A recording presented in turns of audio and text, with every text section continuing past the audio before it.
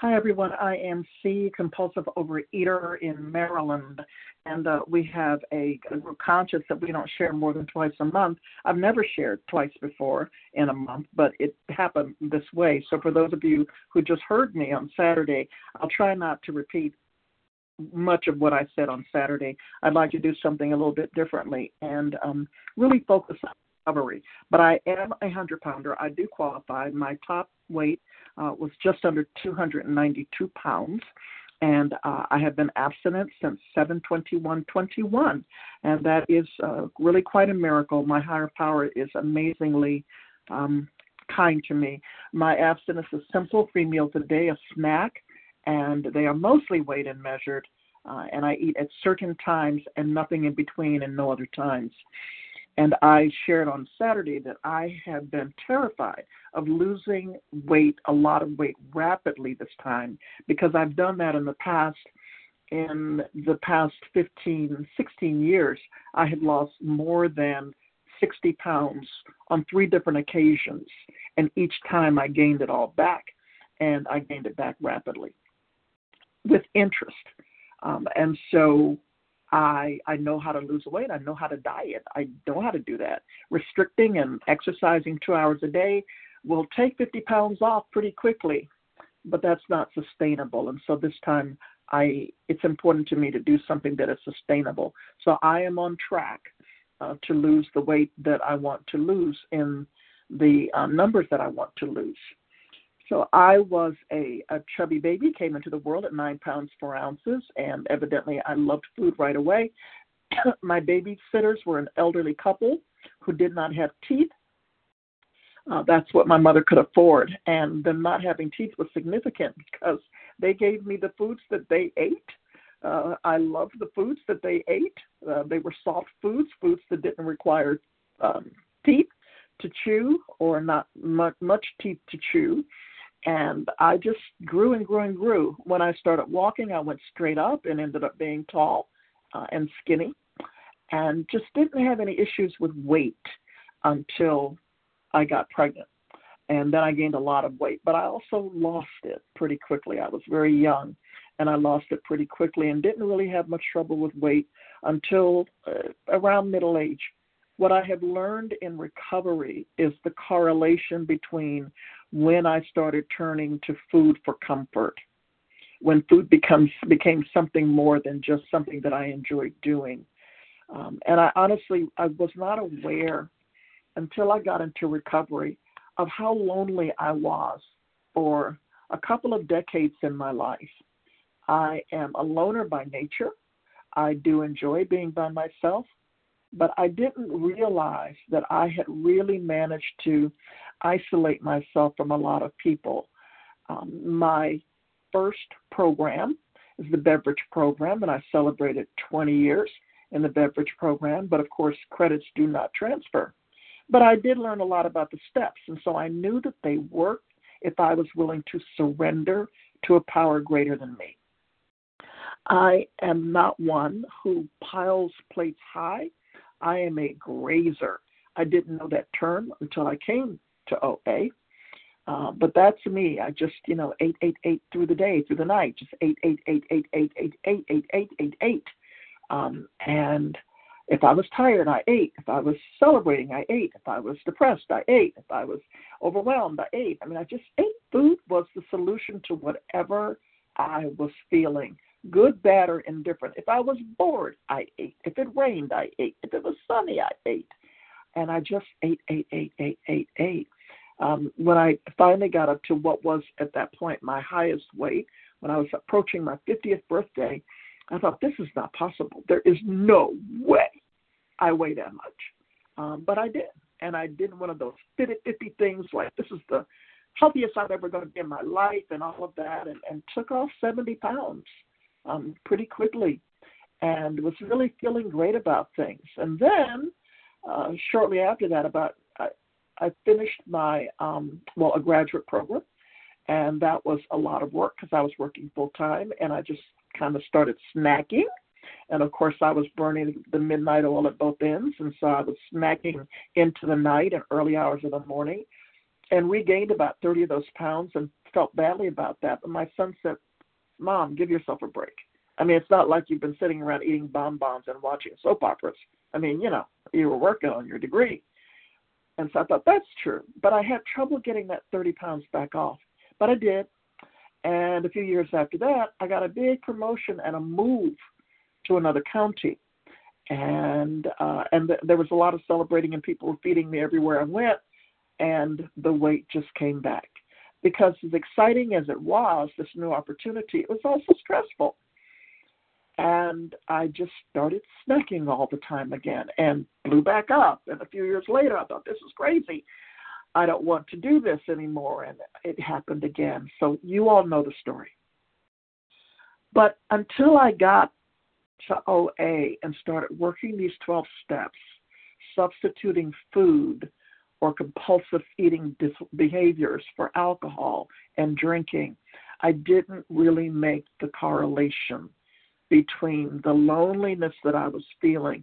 And that loneliness really wasn't about the absence of a partner, because I am happily unmarried. I really am. But there was a longing in my soul for connection, deep connection, and I wasn't even aware it was there. I practice a faith tradition, and I love my faith tradition. One of the things that I discovered in the beverage program, because I had 10 years there and relapsed for 7 years and came back. And what I realized was that I had a relationship with my church, with my faith tradition, but I didn't have a relationship with the God of my understanding. I thought I did. But church and faith tradition are not the same as the actual God of my understanding today. And so over these years, over these decades, I have been developing that relationship. And so when I came back to OA, because I tried it years ago, years and years ago, and didn't like it, but I didn't remember why I didn't like it until I started hanging out on these lines. It's because that was still the gray sheet days. And I went to an in-person meeting, and they handed me a gray sheet, and I thought, I am not doing this. No way. And I didn't go back. So I came back because what I know today is that I can't do this alone. I absolutely cannot do this alone. Yes, I can lose weight alone, but I can't stay abstinent alone. I cannot keep the weight off alone.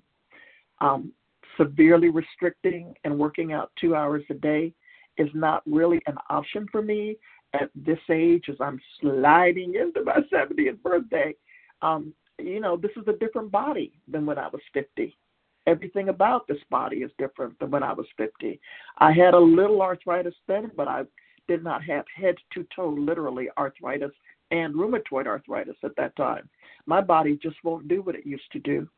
And so my higher power knows that, and it has relieved me of the bondage of having to reach for food as a solution for everything, because it is a solution to nothing. Food is nutrition. Who knew? I mean, the first time I heard someone say that on this line, I thought, what? What did she just say? Food is well, yeah, but it's so much more. But it isn't supposed to be so much more. It's not supposed to be my comfort in the night. It is not supposed to be my sustenance, and it's not supposed to be my all in all. It's nutrition to fuel my body so that I can live a healthy life. At 7:18 tonight, I got a call from my best friend of 25 years. We were going to retire. We were going to grow old and retire together and be two fun old ladies, kicking it up in the retirement home. And she entered hospice on Friday, and her brother called me tonight to tell me that she's gone. I did not expect it to happen that fast. When she told me last week that she was going to go into hospice, she just couldn't take the chemo anymore. It was, at some point the chemo kills you faster than the cancer. And I just went into sort of this discombobulated state. I was just a mess, pretending not to be, but really internally a mess. And then on Friday, I spent the day with her on Friday, and I just was not in a good way. But it didn't hit me until Saturday that through all of that emotional upheaval, it never once occurred to me to stop at the store and get something sweet and creamy, which was my go-to comfort. Oh, my goodness, life was better with it. Truly anything with butter, sugar, and eggs was, good. But really, if it was sweet and creamy and cold, that was the ticket. It never occurred to me. I did not eat at any of that. And tonight when I got the call, I had no desire to run to food or anything to soothe my soul. I reached out to some friends in the program.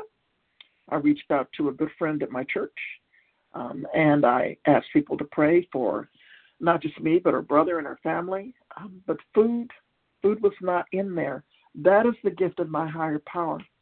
I'd like to really shift to what recovery has been like. I am a big believer in the big book. Someone referred to me a couple of months ago as a big book thumper, and she did not mean that as a compliment. I don't think I'm a big book thumper, but it has saved my life.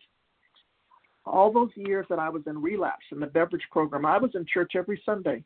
Every Sunday. It did not save my life. It was these 12 steps and the fellowship that saved my life. Excuse me, in the 12th step in the OA 12 and 12, there is a walkthrough of the principles in each of the steps that we are encouraged to practice in all our affairs. And so I have worked through these steps with actually 2 different sponsors, and now I have been enjoying immensely, oh my gosh, the 12-step within workshop. And tomorrow is the last day of this 15-week session. It has been amazing. I highly recommend it the next time it is offered. And I don't know what time it'll be offered because regional I think isn't going to do it anymore, but maybe our virtual intergroup will. Anywho, it has been wonderful working the steps with these folk in that workshop. It's been deep work. I have shared things that I have not shared with anyone, including my sponsor. I couldn't believe stuff was coming out of my mouth because I need you all. I need you to recover. I need you to respond to what life gives in healthy, whole ways. And so I'm on page 84 of the 12 Steps and 12 Traditions of Overeaters Anonymous at the bottom of the page. In step 1, we learned the principle of honesty as we admitted our personal powerlessness over food and the fact that without help, we cannot successfully manage our own lives. My job is successfully managing others. I am the boss. I've been the boss for a long time, but I could not manage my own life when it came to food. I just couldn't. Powerless over food. How can you be powerless over food? I am powerless over food, left to my own devices. And I have to be honest about that. In step 2, we learned hope as we came to believe that a power greater than ourselves could restore us to sanity. This is a special focus group, 100-pounders, and I would hear some people's stories and think, well, I didn't do that. I didn't do that either. And food didn't make me crazy. But I kept coming back, and the memories start to come back. I ate like I drank, and I just had to do enough step work in OA and enough writing to have the bells go off and go, do you see that? Do you see that, C? You ate just like you drank. I drank all day, every day. I was a so-called maintenance drinker, and I ate like that. It was the same, just a different substance. And my higher power restored me to sanity, took from me that compulsion to constantly go to the kitchen. In step 3, we learned faith as we made the most important decision we ever made, the decision to trust God as we understand God with our will and our lives. The step actually says into the care of God. And I missed that word a long time ago when I first got sober in the 80s. I missed the word care. My sponsor had to point it out to me. You're not saying care. It's not turn your life and your will over to God. It's to the care of God. That has made all the difference in my recovery. In step 4 and 5, we learn courage and integrity as we face the truth about our defects of character. I know a lot of people don't like that term, character defects. I heard someone say character defenses. I'm okay with character defects, but I understand the character defenses because this stuff, these are characteristics that, are normal, except that as addicts, and I'll speak for myself, as an addict, I just take them to unhealthy places. But they were responses to what happened to me in my family of origin. I mean, that's why I became a control freak. That's why I became a perfectionist. That's why I became OCD. That's why I became a know-it-all, whatever. My character, that's why. Because I was a scared little girl who was told she was homely and unloved and unlovable. No one would ever love me. But I was smart, they said. So I worked really hard on being smart, if that was all I had going for me. Courage and integrity are not always easy. I mean, it's, somebody said that courage is fear that has said its prayers. I like that. In step 6, we learn more about the necessity of willingness as we become entirely ready to let go of my shortcomings. And that word entirely just kind of, makes my back tense sometimes. But I am ready. I don't want to add to the pain of the world anymore. I honestly, it's been a long time since I have wanted to tell somebody off. That is not me. That is my higher power's doing. I don't want to do that. I just don't. I mean, I don't know what's going on with anybody. What I know is that life is hard, and I don't want to add to anybody's pain. I want to be a woman of value and worth, and someone who is kind and an encourager. And I have my days. I mean, I have some thoughts, but I don't say it. I have learned to censor my behavior, and I've learned to pray. I've learned to pray, bless her, change me, bless him, change me, bless them, change me. I've learned to pray the sick man or sick woman's prayer. I have learned to pray. In step 7, we begin to understand the meaning of humility. And as an egomaniac with an inferiority complex, I had to learn what that meant. It is certainly not about beating up on myself or thinking less of myself. It's about thinking of myself less. That's the difference. I have 2 half-brothers, and the younger of them he just naturally does that. I just envy him. He just intuitively, instinctively thinks of others first. He just does. It's just natural for him. It is not for me. And it's not because I'm an evil person. It's because I was an only child in a highly dysfunctional, drunken, crazy, violent household. And I had to learn to protect myself and look out for myself because the 2 crazy people may or may not have been around. Off to jails, off to wherever. I had to learn to take care of myself. And I did. But that meant putting myself first. And today I can take a step back. And remember, there's actually somebody else here. In steps 8 and 9, we look at the damage we've done. The principles of discipline, self-discipline, and love for others in all our actions is part of that. I